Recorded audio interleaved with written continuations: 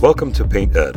PCA provides painting contractors with connections they need to grow their business. To find out more and to become a member, visit pcapainted.org. Find more great content like this on PCA Overdrive. A subscription to the platform is included with membership. For all of you non-members out there, sign up for a free trial. PCA Overdrive is available on the App Store and Google Play. This episode is brought to you by Angie, Estimate Rocket, and Paint Supply. Hey everybody, it's Jim Johnson here, your host for Contractor Radio and the head coach at Contractor Coach Pro, where we help contractors get control of their business so they can grow their business and find that personal and financial freedom that they were chasing when they started their business.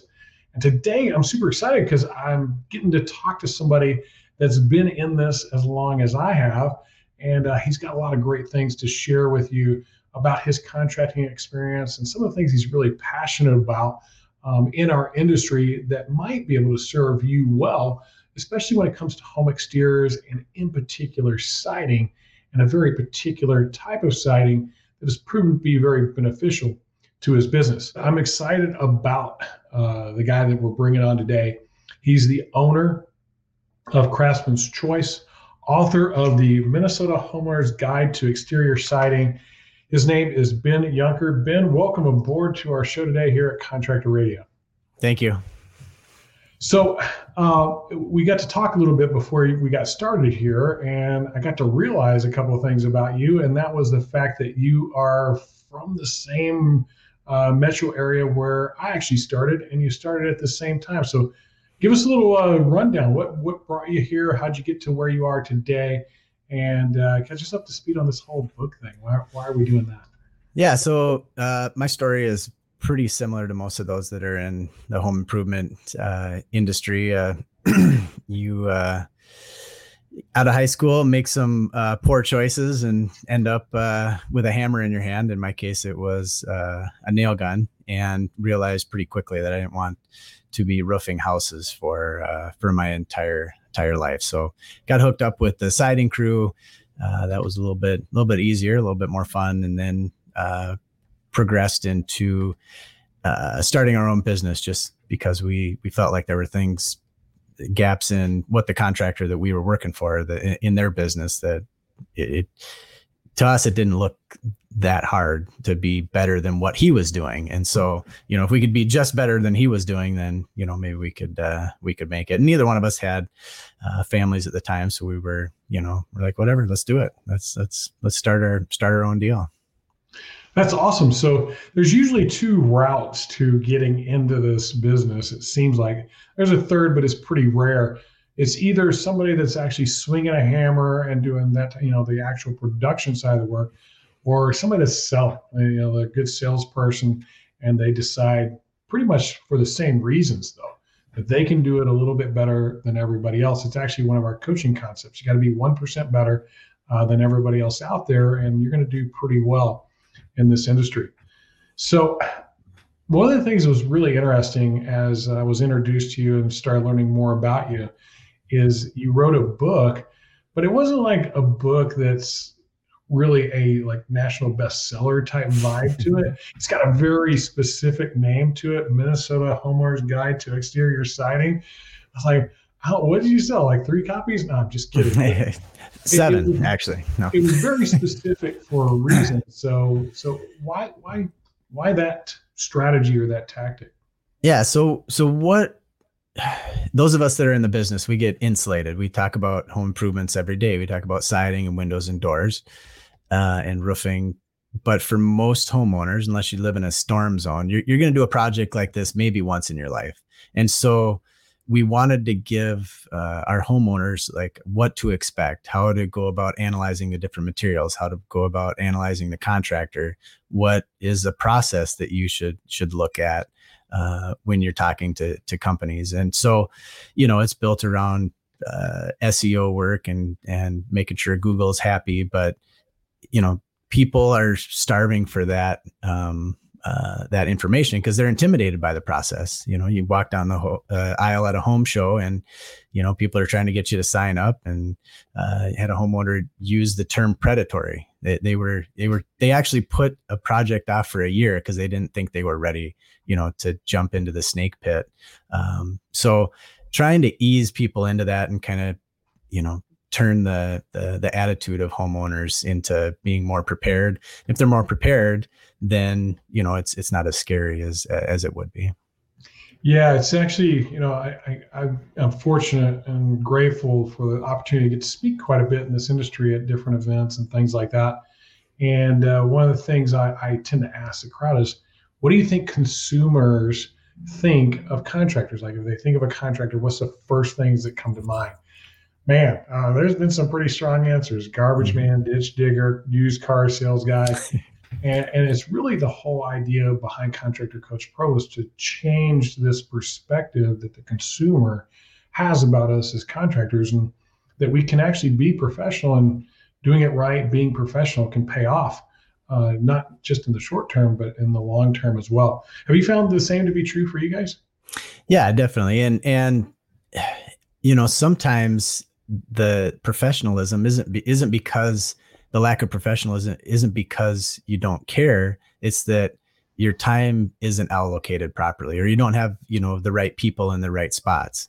Those of us that came from the construction side where we were swinging a hammer, we didn't take a business administration class in college. Some of those things that might seem simple to the regular professional world, we had to learn the hard way, and so having those things set up, a more professional business creates that customer experience that if you have a way to repeat that time after time after time and a way to track it, then that helps in the overall customer experience and your level of professionalism, and the less time you spend trying to talk your way out of a hectic conversation or bad experience with a homeowner, which are just time eaters.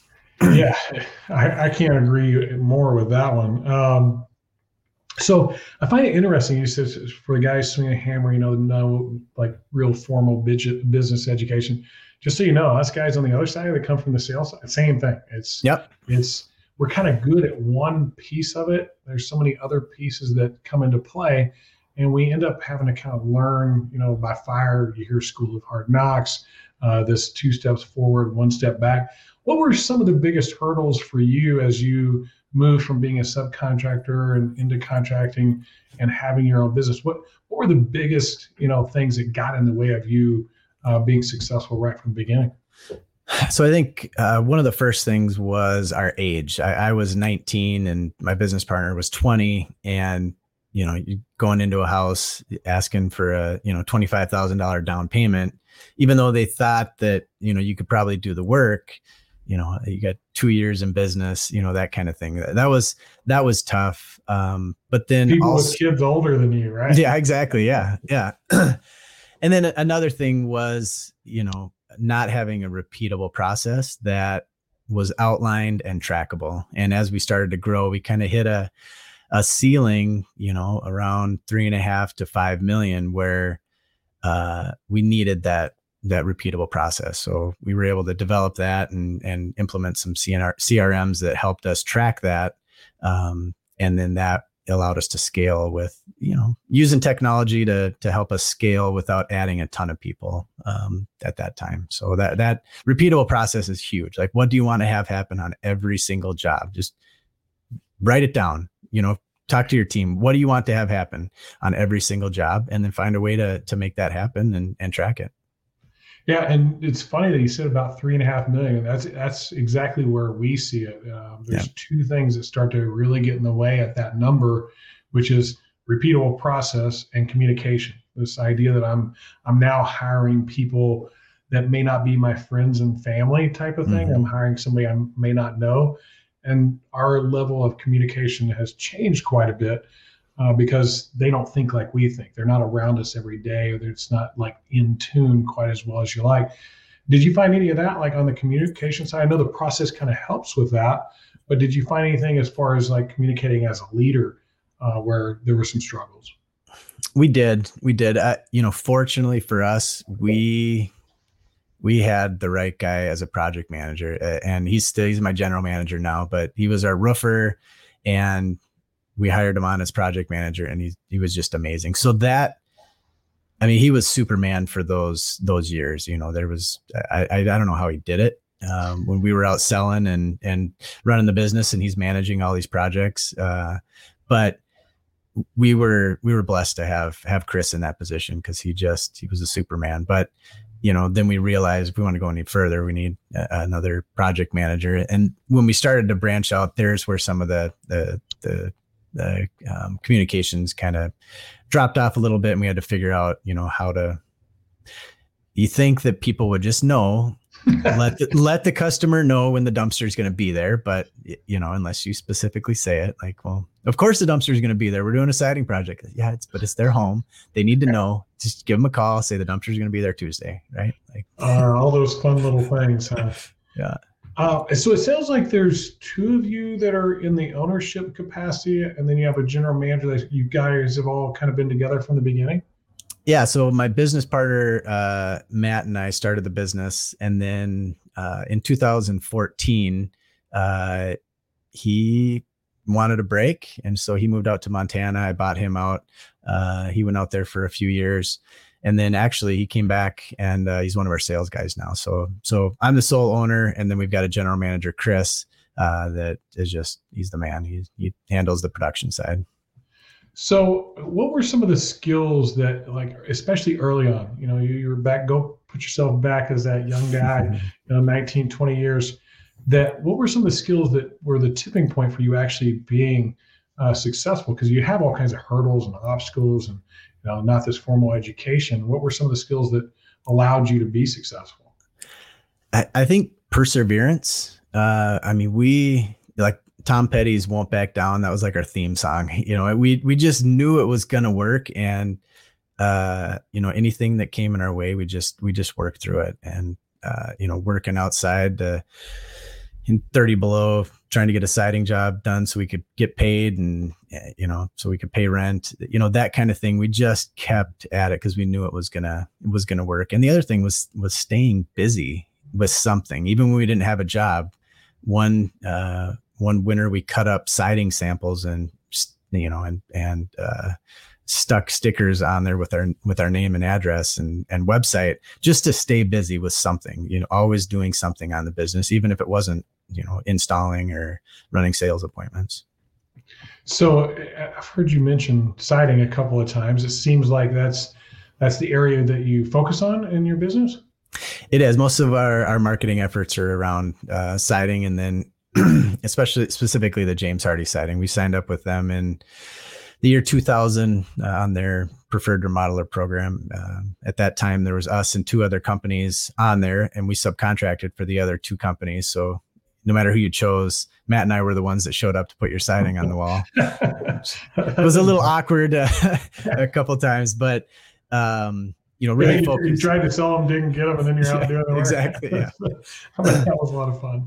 But at that time it was $750 to sign up on their program. So that was a big deal to us. We weren't making a ton of money at that time, and we took the jump, and it's proven to be a pretty wise choice. But really rolled with the James Hardie siding, and we get residual business, windows and roofing that comes off of that. Now, was that something that you guys were really intentional about, and you're like, okay, so we're gonna go all in on this James Hardie thing? We think it's the cat's meow, the best thing that there is out there. What was the strategy behind it, or was it just, hey, that's what we're gonna do? So being in the business around that time, it was vinyl siding and vinyl windows. That's what everybody was selling, and it came to a point where it was almost a commodity, and we were all selling the same plastic siding. Who had the lowest cost? And so we had a contractor that had sold a job, typical deal. He sells the job, has nobody to install it, doesn't know what it is. And, we're out there with the installation and manual and trying to figure out how to cut this stuff. But we realized on that job, this is probably where, siding is going. And so that's when we reached out to James Hardie and really just ran with it and decided this was going to be our differentiator to set us apart from everybody else selling plastic.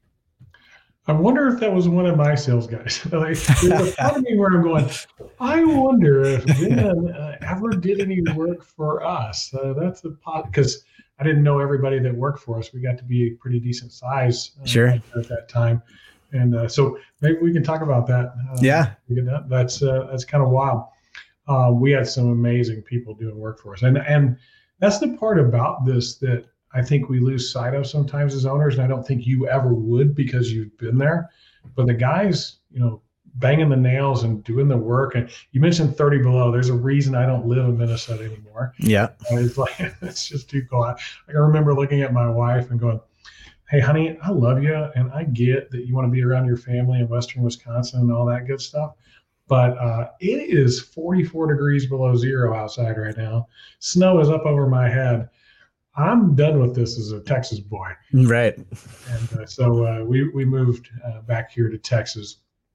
But yeah, to your point about the subcontractors or the guys that are actually doing the work, it's since I started there, that's been something that's been important to us. We kind of preach the three-legged stool, right? The customer's got to win, the company's got to win, and our installers have to win.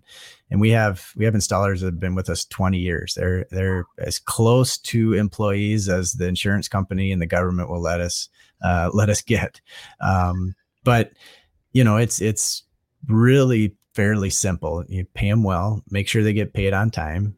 We have a 5-day rule. So if they submit a bill, in 5 days, they're going to have a check. So at 5 days, it hits my desk and I review it. If the sales guy and the project manager hasn't had time to review it, it hits my desk, I review it, and we get a check out to them. And you think a lot of that comes from your time as a subcontractor, like remembering that? For sure. Some companies only cut checks twice a month. Yeah. And so I understand that from the office perspective, that makes total sense. But, if you just finish that job and you've got to wait another 2 weeks, it's kind of a different game, That was part of our strategy too. Like we paid once a week, guaranteed. All checks went out on Fridays. Anything you had to turn in by Wednesday, you were getting paid on Friday. Yeah. And that allowed us to retain better crews. Even though we might be paying the same or even maybe a little bit less than somebody else, knowing that consistently we were going to get our money and wasn't going to get held up in any way was a differentiator. And I kind of noticed that about you guys. Like that's what it seems like you're about, is differentiating. You mentioned the term commodity. I think a lot of us in this industry can be perceived that way. Like I sell a roof, that guy sells a roof. We both sell this brand of roofing. How do we make ourselves different? Is that why you really chose the James Hardy thing, is to be that differentiating factor? It was, but a close second was we believed that it was the right product for Minnesota. We have a harsh climate up here. And so as we get into it and, my guys go in, they really believe that's the best choice for this Minnesota homeowner. And so that shows forward when you're selling a product that you really, I'm not just recommending this because I make the best margin on it, or, I'm getting a trip paid for by the manufacturer. Those are bonuses, right? Like, right. but people can sense when, unless you're super good at hiding that. People can sense when, you're feeding them full of bull. Yeah, I wish that would have been fun to have you at we just finished this sales conference in Philadelphia. We had 150 sales guys there going through this sales process that we teach on. And it's actually a concept we talk about, is being genuine, authentic, a problem solver, this solution selling methodology. And I'm a strong believer that homeowners know. They know if you're full of it or not. Well, they have access to more information than they've ever had. So, you better be studied up when you go into a house, because they are. And, it's less educating a homeowner on product and talking about your process and your company. Yeah. And that is the idea, is how do we solve a problem for them? They wouldn't have us out there in the first place if they didn't have a problem. Do we have something that solves the problem for them? If we do, which version of that is the best one for them? and really being there to serve them instead of the other way around. It tends to be this like sales thing, like here to close deals and stuff like that, which, yes, that's absolutely part of it. We want to close jobs, but if we can't do it in a way that's serving the buyer, we end up in this situation of running around all the time with our, like our head on a swivel, wondering if one of our customers is in the grocery store as us. Right. And so I want to go back to the book for a second. Like you named it Minnesota's Homeowner's Guide to Exterior Siding. So, and you mentioned SEO, right? Like Minnesota. So when somebody in Minnesota is looking for siding and education, have you found it to work? Like, are people downloading it? Are people reading it? Have you had anybody talk about it whenever you come into a house? Yeah. So we, on our website, when you sign up for an estimate, you get the downloaded copy. We also use it as a tool at the home shows. We have a state fair display, a booth at the state fair, which being from Minnesota, you probably know how big, and in Roseville, you probably know. What's going on right now? Yeah, it is. I just came from there today. Yeah, it's crazy. They run 2 million people through there every year. It is a wild state. I've been to a lot of different state fairs. That one is intense. You got everything's fried. I mean, It doesn't matter what it is. Everything is fried. Now, let's talk about that a little bit, because a lot of contractors don't do those type of things like state fairs and home shows and stuff like that. Do you find them to be successful? We do. So we do 3 shows a year. One's the U.S. Bank show, one's the big Minnesota Home and Garden show, and then the state fair. The state fair is just ridiculous. The return is just amazing. You get 2 million people through there, and there's some legitimacy that you gain by being, the siding guy at the fair. People, and I don't mind. A lot of people want to catch people at the bottom of the funnel when they're ready to buy. I don't mind planting that seed early in the process. Like they come, we're a few years out. Well, here's some information, and they'll come back year after year to our fair display. So, when they do finally go to the website and sign up for an estimate, they're like, yeah, we've stopped you guys. We know who you guys are. We're building that relationship already. So that's kind of what some of our SEO work is about too, is catching people early in that process around some of the different design aspects, and nurturing them over time, and just everywhere they turn, they see our logo, and finally, all right, we should probably have these guys out. Now, do you handle the whole Minneapolis, St. Paul area, or are you kind of focused in a particular part of town? Yeah, we do. We about 30 miles around Minneapolis and St. Paul. And then we opened up a St. Cloud, which is just kind of northwest. We opened up a branch up there 2 years ago. Yeah, my wife would be happy to hear that. That's where she went to college, was St. Okay. Yeah. I've been there a couple of times. I'm like, man, that's in the middle of nowhere. It is. It's kind of growing a little bit, and so it's been pretty good. It's kind of we can run it out of our main office in St. Michael, and so it's kind of a nice little filler there for us. Let's talk about that for a second. So successful Craftsman's Choice, handling Minneapolis, St. Paul. You must have had enough of people reaching out from that St. Cloud. Like St. Cloud's, what, about an hour and a half away, something like that? It is. It's about 45 minutes from our office in St. Michael. So we're kind of the northwest suburb there for just our office. And our office is just kind of a hub. I've got our guys don't come in there very, very much. They don't need to. They can access everything they need off our cloud-based system. But we did have some interest, but we wanted to. Marvin has a limited line of windows, the Infinity line, and they, we were trying to get in with them and say, well, what about St. Cloud? Like, oh, geez. Well, let me look at it. So we, finding the right person, a general manager up there, that's the key to the whole deal. So if I don't have somebody I can trust and I know I can turn the keys over to, it's not worth it. And we ended up finding that guy. He was a guy that had worked for us in the cities and kind of lives in that North Metro. And he said, yeah, I'd rather drive 40 minutes in traffic than an hour and a half and not in traffic. And so he runs that operation for us. So that's always a challenge for somebody. They've grown their business pretty good at that point. By the time they open up a second office, things seem to be running pretty smoothly in most cases. And we go, all right, Next thing, expand. And you had some good reasons. I'm familiar with Marvin and how their dealers work and those type of things. And so you saw a bit of an opportunity there. What were, like, minus the general manager aspect, somebody to run it, what were some of the biggest struggles that you didn't really think about or realize until you actually opened that other office?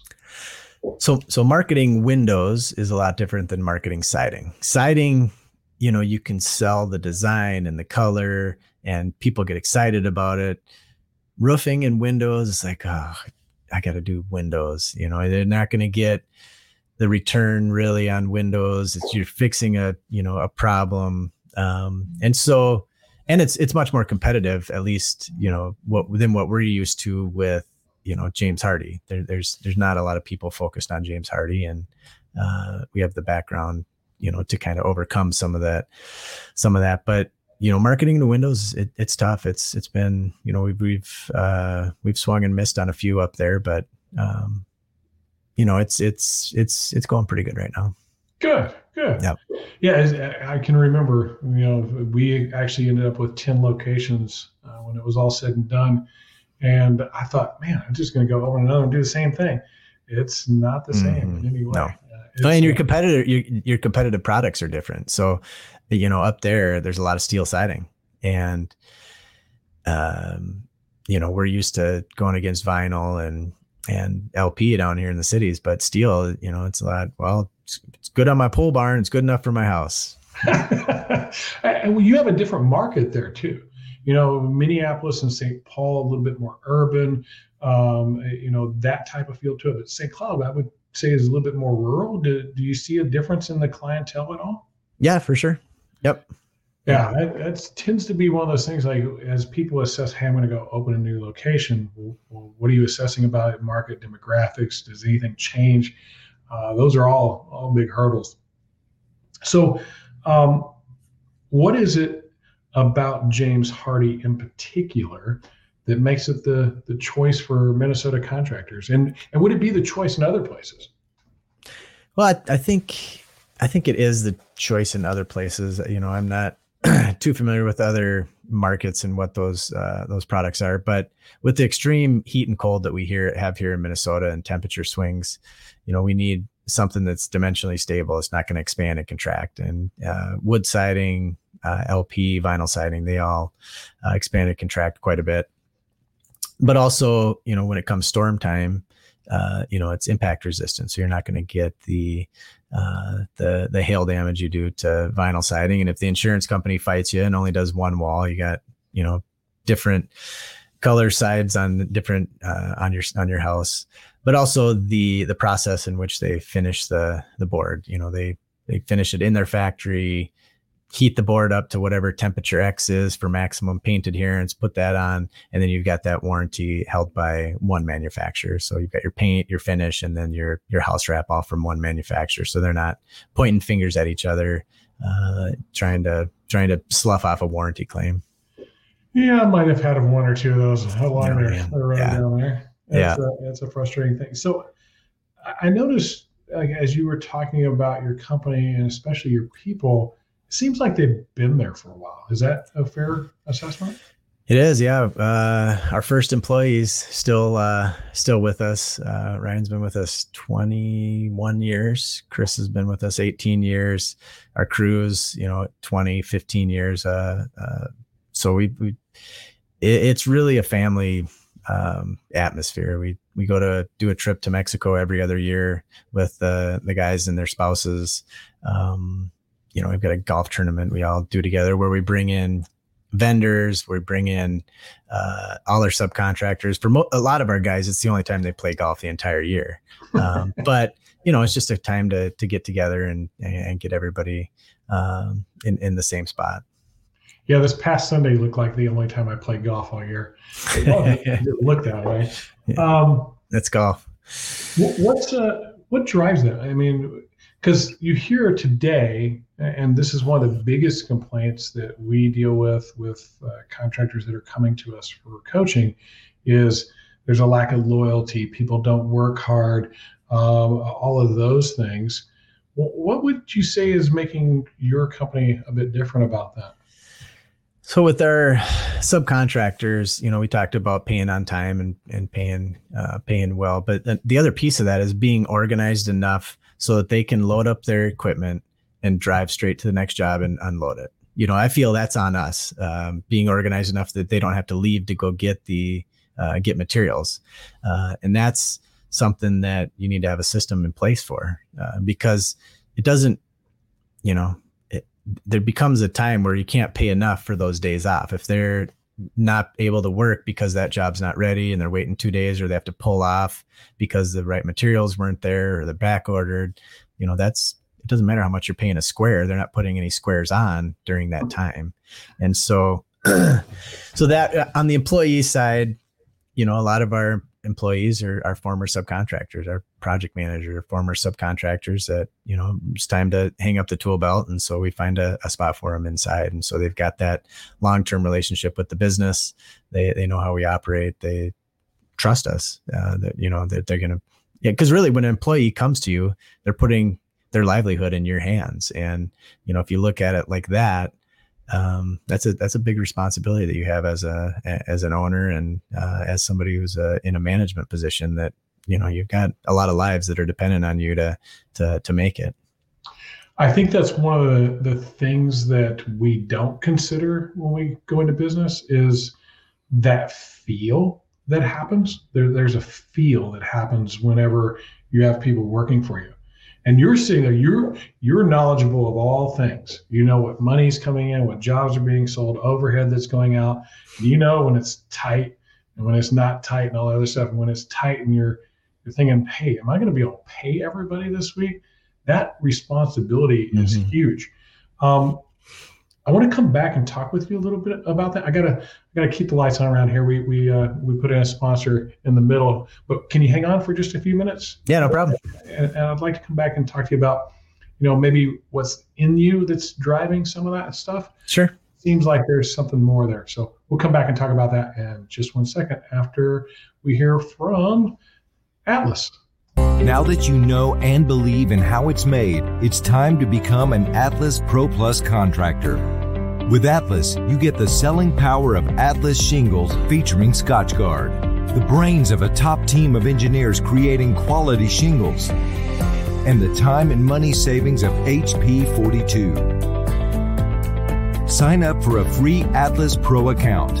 You'll get free digital tools, have access to financing, be able to request samples, shop the Pro Store, and more.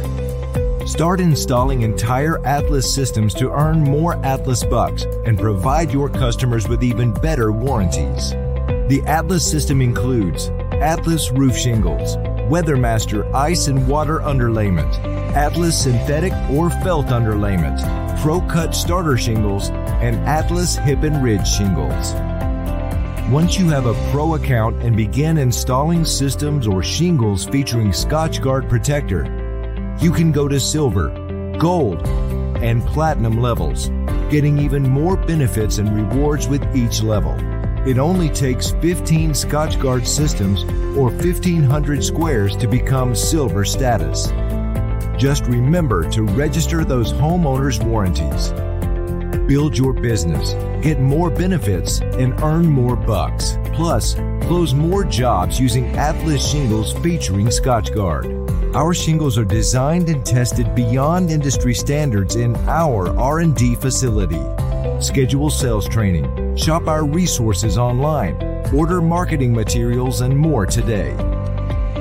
Begin your Atlas Pro legacy now, or contact your local sales rep to learn about new programs available for trying Atlas. One of the themes of our conversation today has been differentiating yourself and making what you do different, not a commodity. It's one of the reasons why we love having Atlas as a sponsor, because they do have some things that make them a little bit different with the Scotchgard and SBS and these things that I can use as a contractor to separate myself from other folks out there. Ben, first off, first bit of the show has been amazing. It's been really cool getting to know you and kind of listen about your company, how you came from being a subcontractor, then deciding as a young guy, like 19 years old, we're going to start the contracting business, and to see the success that you've had. see some of the marketing tactics that you do. But I noticed like this undertone a little bit of being very intentional about what you do. Do you have any kind of sense of what's driving things that way? Are you just naturally wired that way? Is it something that is a skill that you've practiced? You've gotten some coaching or something? Is it what's going on there?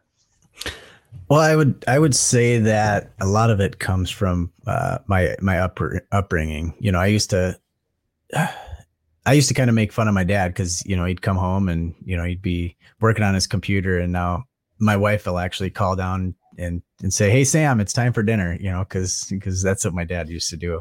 But that staying busy, I mean, I needed to stay busy when I was a kid or I'd get in trouble. And, I was able to kind of focus that with the business on things that were moving forward and just not being complacent and moving forward. And then, in 2001, when my son was born, that was a pivotal time in my life. And, my wife and I decided to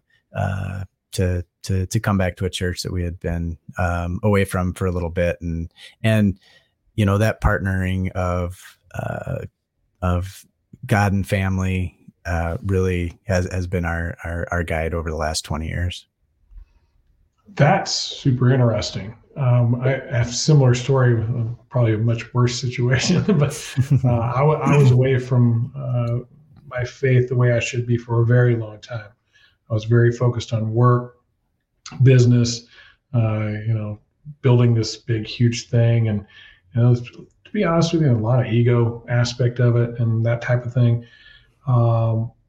And there was just a moment where I wasn't feeling it, right? Like, yeah. I'd accomplished all these things that everybody else from the outside would go, "Man, that was amazing. You got this beautiful house and amazing family and a beautiful property and a big business and all this stuff."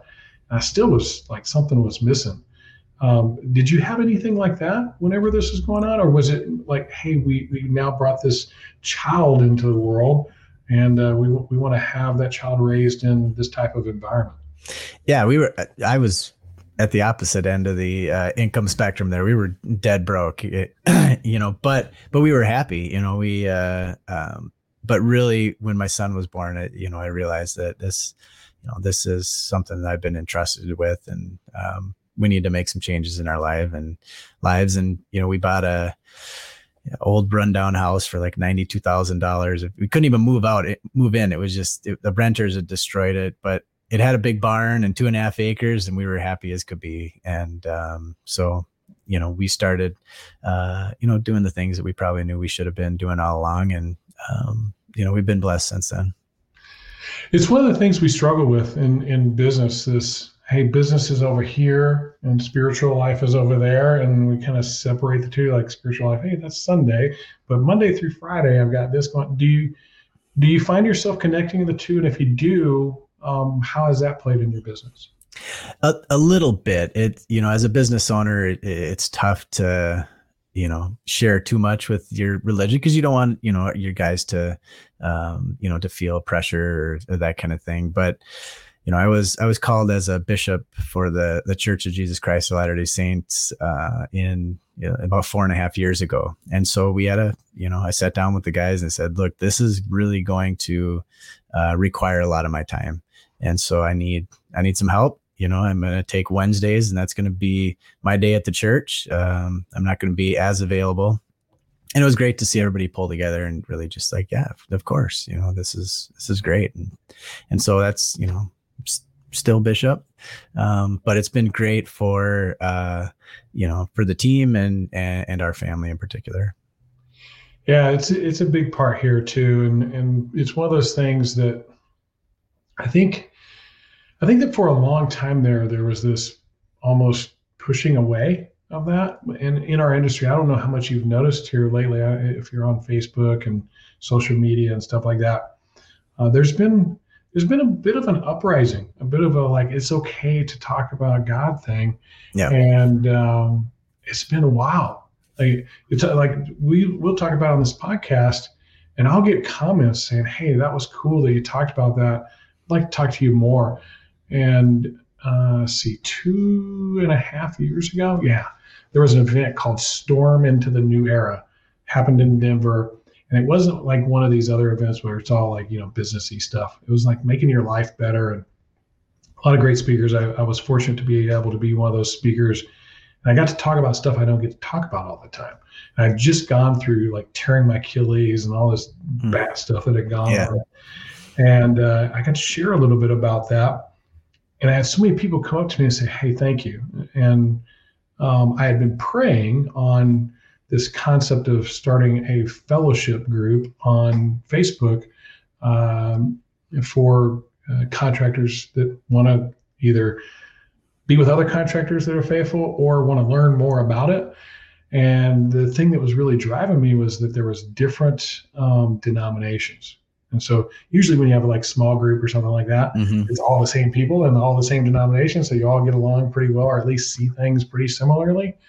And this was like, hey, we're going to do everything under the sun is wide open here, and we'll talk freely and openly. But really and truthfully, if as Christians we can't get along, who can, right?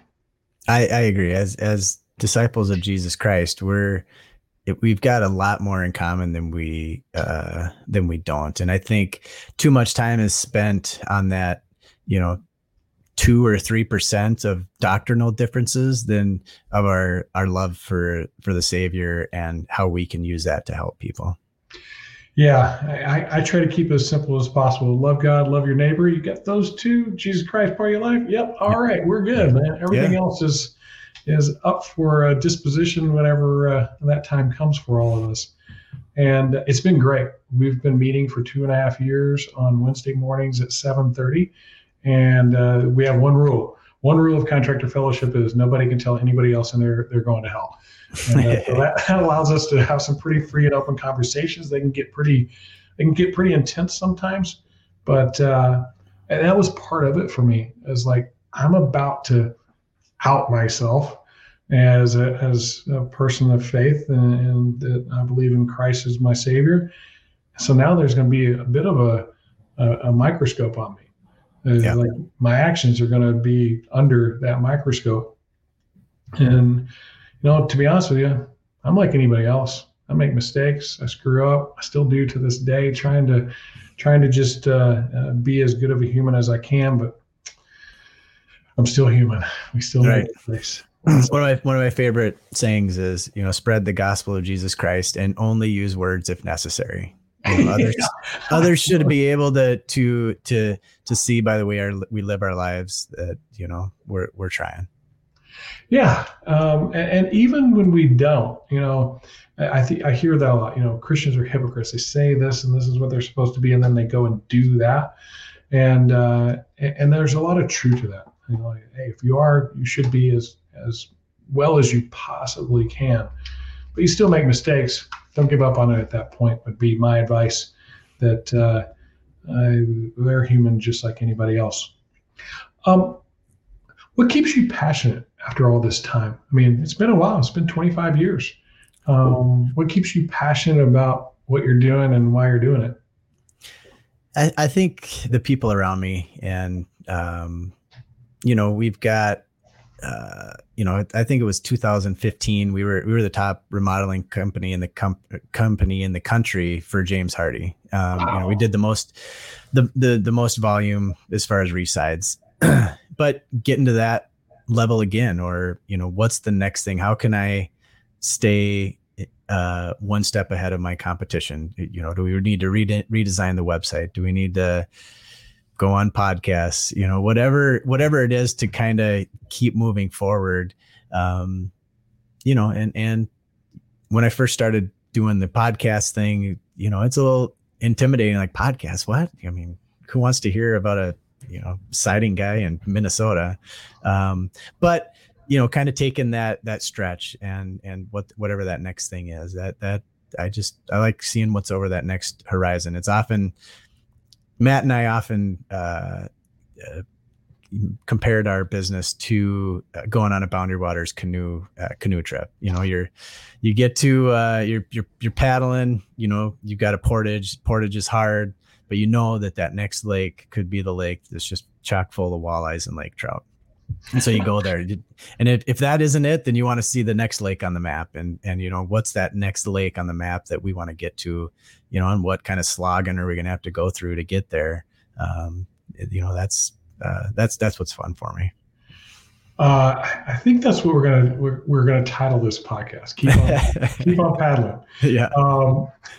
So for those of the listeners out there, they may not know what the Boundaries Waters are or what we're talking about. But in northern Minnesota, the border of Canada, there's all these lakes that are all kind of chained together, and tons of people will take canoes and go out there, and they literally have to portage from one lake to another, pick up the canoe, walk it across with all their gear and everything, get to the next lake, and they're fishing mostly, like Ben said, for walleye and lake trout. Walleye, best tasting freshwater fish I have ever had in my life, and I'm a big trout guy. So if you haven't had walleye and you ever get up to Minnesota, you should have some. It is one of the things I do miss about being there is having fresh walleye and doing some walleye fishing. So prior to our Mexico trip, the predecessor to that was we actually went to Quetico Park, which is like kind of the sister park on the Canada side. But we'd save up our scrap aluminum and then turn it in and use that to go, take the guys fishing. And so we've got good memories of bringing everybody up there and introducing them to lake country. Yeah, that's a fun time. I've done it a couple of times, and it was an absolute blast. Hanging out with your friends and spend that. I think some of that time is actually maybe the more important time than the time we spend doing work. Yeah, it builds bonds that are much harder to be broken. So I want to ask you a question. I've never asked anybody this question before, so that's why I paused there for a second. So you mentioned it. You said, so I started doing this podcast thing, and who wants to hear from this siding guy? Why? Like, just so everybody knows, the reason Ben and I know each other, somebody reached out to me, and I get this all the time. I mean, I get dozens of these every week. Hey, I've got so-and-so, they want to be on your podcast. This is all their cool stuff and why they'd be a good fit for your podcast. And 99% are terrible fits and do not have anything to do with what we do. But Ben came whipping across my screen here, and I went, wow, that's cool. He's a contractor. He's from Minnesota. He's got something unique with this James Hardy thing and how he creates this unique value prop. I like the book idea. I thought that was really cool. And he's got kind of faith drive. I went, man, this is going to be a really good interview. So I understand why I did it. Why are you doing it?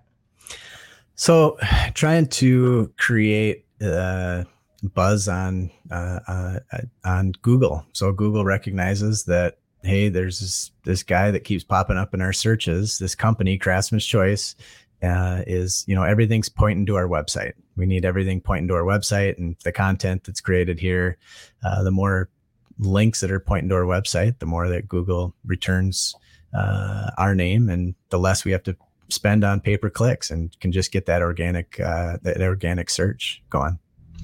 Yeah, I actually enjoy the organic part way more than the paid part. It's for sure. More. Is there anything else you do? You got podcasts, you got a book. What else do you guys do?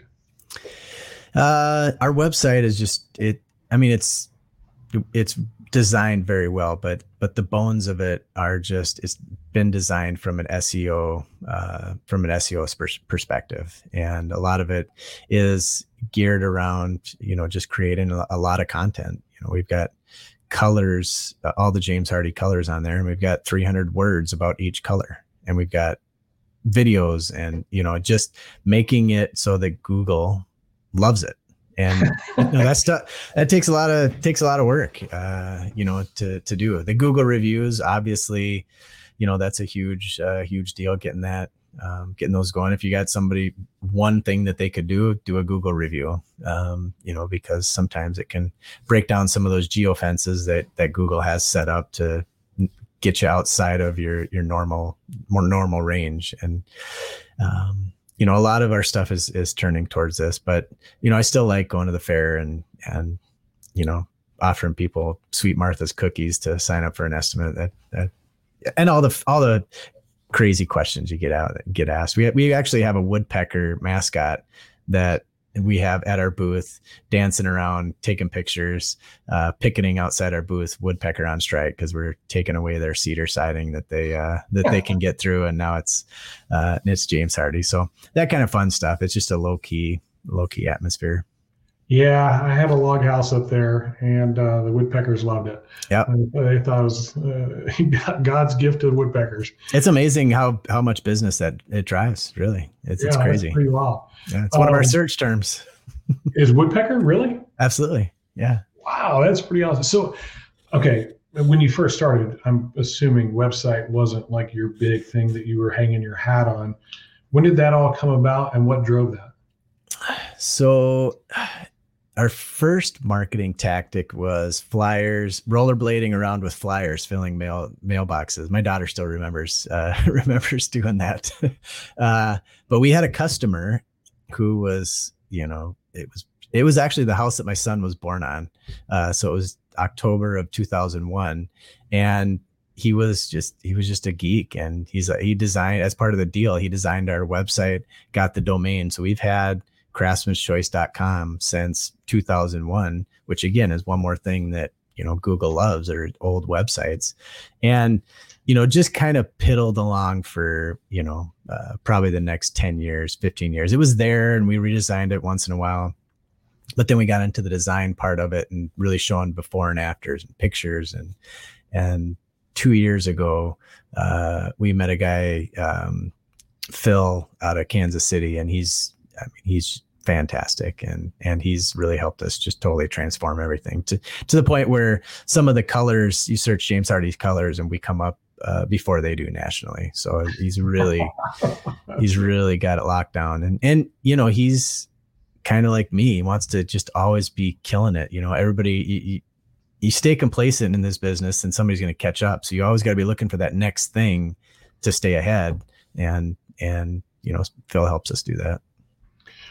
So are you passionate about that? Like, it sounds like some of these ideas come from you, whether it be the woodpecker or the rollerblading. Like, is that you? Is that your creativity? Or a little bit. At that time, it was Matt and I. We kind of played off. We did a lot of ice fishing in the winter, and so we'd come up with these crazy ideas. And I mean, our name was actually born in the fish house. So we'd come up with these crazy ideas, and we'd just go do them. Like, we didn't have anything to lose. It's either that or or cut up siding samples. So we'd go do these goofy marketing things, and but trying to stay ahead and really trying to get into the heads of our potential clients. That's changed through the years. And I guess what kind of products you're selling. With James Hardy, the ladies are really driving this project, or at least they're starting it. They know there's a need there. They want to change. If you can get their eyes on some of the design pieces that they're concerned about, James Hardy ticks all the boxes for the guys. Am I going to have to paint it? Is it going to stand up to hail? Like at maintenance, they want to know how durable it is, and then you pick out the colors. That's kind of how it goes. But really, the ladies start the project process. That is absolutely my number one goal with my next house purchase, which will be my last house purchase. I want it to be zero maintenance. Yeah. So like Trex decking, Hardy plank siding, everything will be maintenance free, because at some point I'm going to get older and I ain't moving anymore. So may have to hit you up for who the Hardy guy is in Colorado. That's right. That's where we're planning to finish up. We're going to be moving there next summer, it looks like. Cool. Excited about that. Ben, it's been great, man. This has been a really good interview. I was like, hey, siding guy, how fun is this going to be? No, it's been great. It's been really good. A lot in common. For those people that are listening and go, ice fishing, what is he talking about? Ice shag? Yes, they drive, like they don't just walk out. They drive big, huge pickup trucks out onto the ice, park them there, cut a big hole through the water, and stick fishing lines down through it and catch fish, which is the wildest, weirdest thing. Like a guy from Texas, I moved up there and they played every joke you could imagine. Hey, make sure you roll your windows down whenever, just in case we go through and all that stuff. Bonfires on the lake, which I was like, why are you starting a fire? That seems wrong. And then they said, no, it's just a little fire right now. We're going to make it a really big fire. And this seems crazy. And it might melt off an inch or so of ice, but yeah, it's all sound and good. Yeah, a lot of times there's 3 feet of ice, so it's just nuts. Yeah, it's pretty wild. Ben, it's been a great time. If you were going to give one piece of advice, go back 25 years ago, what one thing would you have done differently when you were starting out? Differently, I think we would have identified what that repeatable process looks like earlier in our company. I mean, we kind of knew it, but we didn't have it written down. We didn't have it in a format that we could track on every job. You know, what do we want to have happen on every job? How do we get there? That would have saved a lot of headaches on things that were we didn't necessarily do on each project, and shorten the timeline of the job, which helps out the customer experience, which leads to more referrals and better business. So I think that would be, get there sooner. What do you want to have happen on every job? How do you track it and make that happen? Awesome advice. Sounds very similar to one of our coaching calls. Let's get that nailed first. If we can make it repeatable, then we can make it measurable. Right. Really sound advice. You guys that are out there, young contractors, you are looking to grow your business, you're looking to just start a business, that might be the most sound piece of advice I've ever heard given on our show is start with process. So great job, Ben. Thanks for being on the show. If you'll hang out for just a couple seconds, I'm going to close the show and we'll talk for a couple minutes. Sounds great. Hey, thanks for being on. Really appreciate it. No problem. Hey, everybody. That was Ben Yunker from Craftsman's Choice. A couple of key things there. One of the undertone of all that was just this persistence, not just persistence to keep on doing the work, but to keep on working on the business, not just in it every day. That to me would have been my biggest takeaway is when you got nothing better to do, keep working. And if it's not like you can go sell a job because it's 30 below, cut up some siding pieces, make a new flyer, work on your marketing. Those things all pay off in the long run. And that consistency done over and over and over again tends to lead to the most successful folks that we see out there. So don't get complacent and keep on paddling. Thanks for hanging out with us here at Contractor Radio. If you're looking to get some control of your business through processes and you want to grow your business and get that personal financial freedom, that's what we do here at Contractor Coach Pro. Check us out in the links below or go to contractorcoachpro.com. Click on book a call. Hang out with us. We'll do some free coaching with you. If you like coaching and you want to work with us, great. If not, we'll have helped you out that day and served you well, which is our goal in this industry, is to impact it in a way where we create professionals and change the perception of the consumer out there. We'll see you in our next episode of Contractor Radio. Painted podcasts are produced by the Painting Contractors Association and are made possible by members and industry partners. To find out more about upcoming education opportunities or for more information about joining PCA, visit pcapainted.org.